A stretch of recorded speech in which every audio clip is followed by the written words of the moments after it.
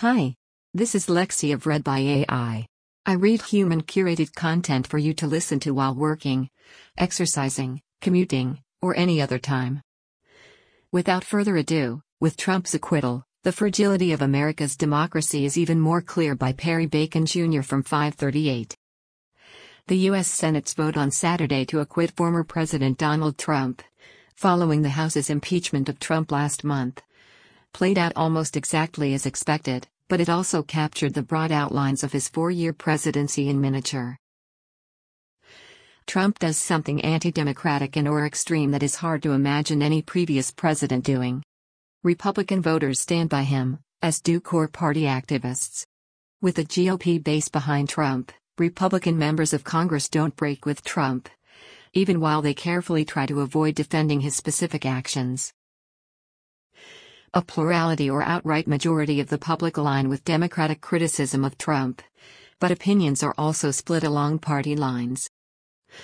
And finally, Democrats decide against taking the most aggressive anti-Trump steps available to them and instead move on to policy issues, since most steps to restrain or punish Trump can't happen without votes from Republican elected officials.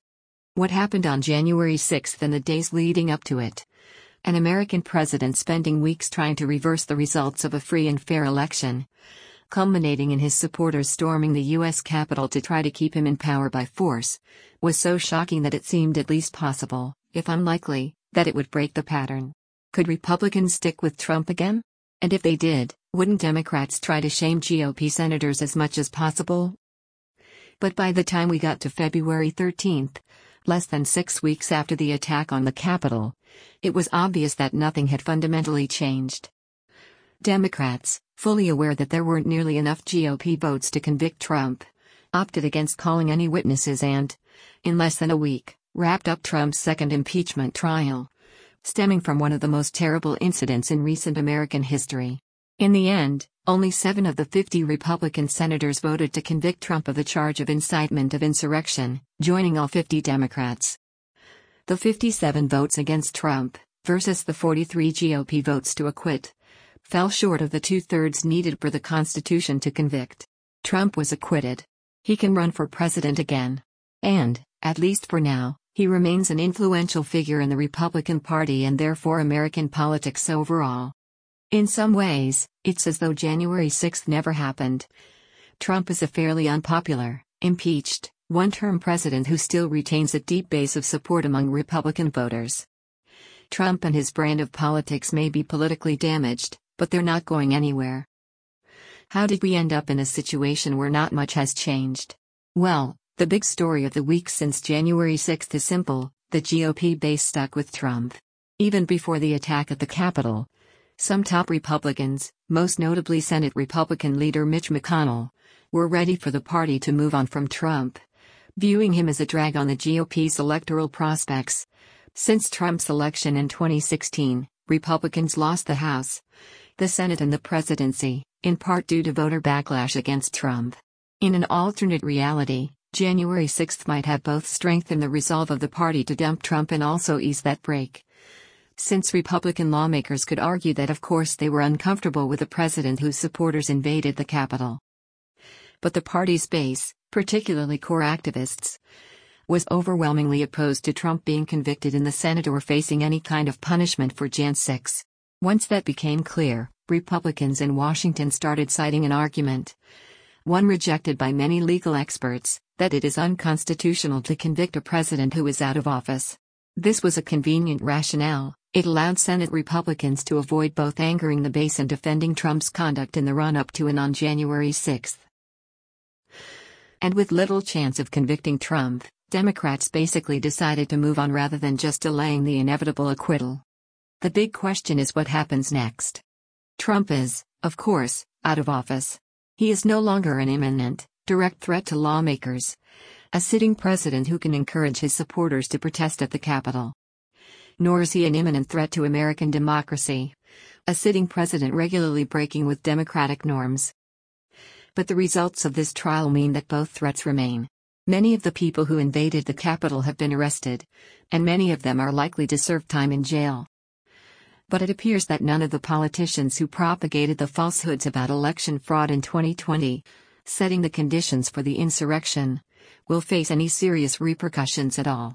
That's most notably Trump, but also figures like Senator Josh Hawley. What's to stop Republican officials in 2022 or 2024 from making up frivolous charges of election fraud and then watching as conservative voters take aggressive and even violent actions because they believe what prominent Republicans are saying? Because the Senate trial did not result in conviction, Trump himself could seek another term as president, and there is every reason to think that he would accelerate his anti-democratic tendencies if he were in office again. And even if Trump himself doesn't seek the presidency again, aspiring Republican politicians know now that the party's base and elected officials will tolerate a lot of anti-democratic behavior. So, both Trump and Trump-style politics remain major threats to American democracy and potentially the future of the Republican Party. What does this acquittal mean for conservative Americans not aligned with Trump? There is already a formal effort from some on the right, such as Evan McMullin, a Republican who ran for president as an independent in 2016, to start a new conservative party that is not aligned with the current GOP. Republicans like Reps. Liz Cheney and Adam Kinzinger are likely to try to build anti-Trump and anti-Trumpism movements within the party. The Democrats, already divided in some ways on ideological grounds on issues like Medicare for all, now have another big question: how do they try to defend American democracy against rising anti-democratic forces largely centered within the GOP? That debate is likely to center on to what extent Democrats should adopt more hardball tactics to try to reduce GOP power, including steps such as getting rid of the filibuster or adding justices to the Supreme Court. That debate will also have an electoral dimension, as the party must figure out whether conservative voters wary of Trump and Trumpism constitute a big enough bloc to make it worthwhile to court them, even if that means sidelining some of the policy goals of the party's more progressive wing. Finally, Trump's acquittal and the tacit acceptance of his actions by much of the Republican Party presents challenges for institutions who see themselves as nonpartisan but hold some democratic values, most notably the media, big business and tech companies. In the wake of January 6, a lot of corporations announced at least temporary halts on donating money through their political action committees to Republicans who voted against the certification of Biden's election victory. Can corporations continue that policy, which in effect positions them against most Republicans in Congress? Can Twitter sustain a permanent ban on Trump if he remains perhaps the most important figure in a party that represents the views of nearly half of American voters? Can other social media companies get aggressive about limiting speech that might incite violence if that also results in limiting speech from conservatives more than liberals?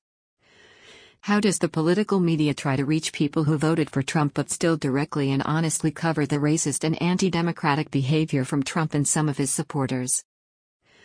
The riot on January 6 provided an opportunity for the Republican Party and therefore the country to begin to take an off-ramp from Trump himself and Trumpism. But Trump's acquittal suggests that Republicans did not want to take that off-ramp, and that means the nation couldn't either. Thank you for listening to With Trump's Acquittal. The fragility of America's democracy is even more clear by Perry Bacon Jr. Please subscribe if you would like.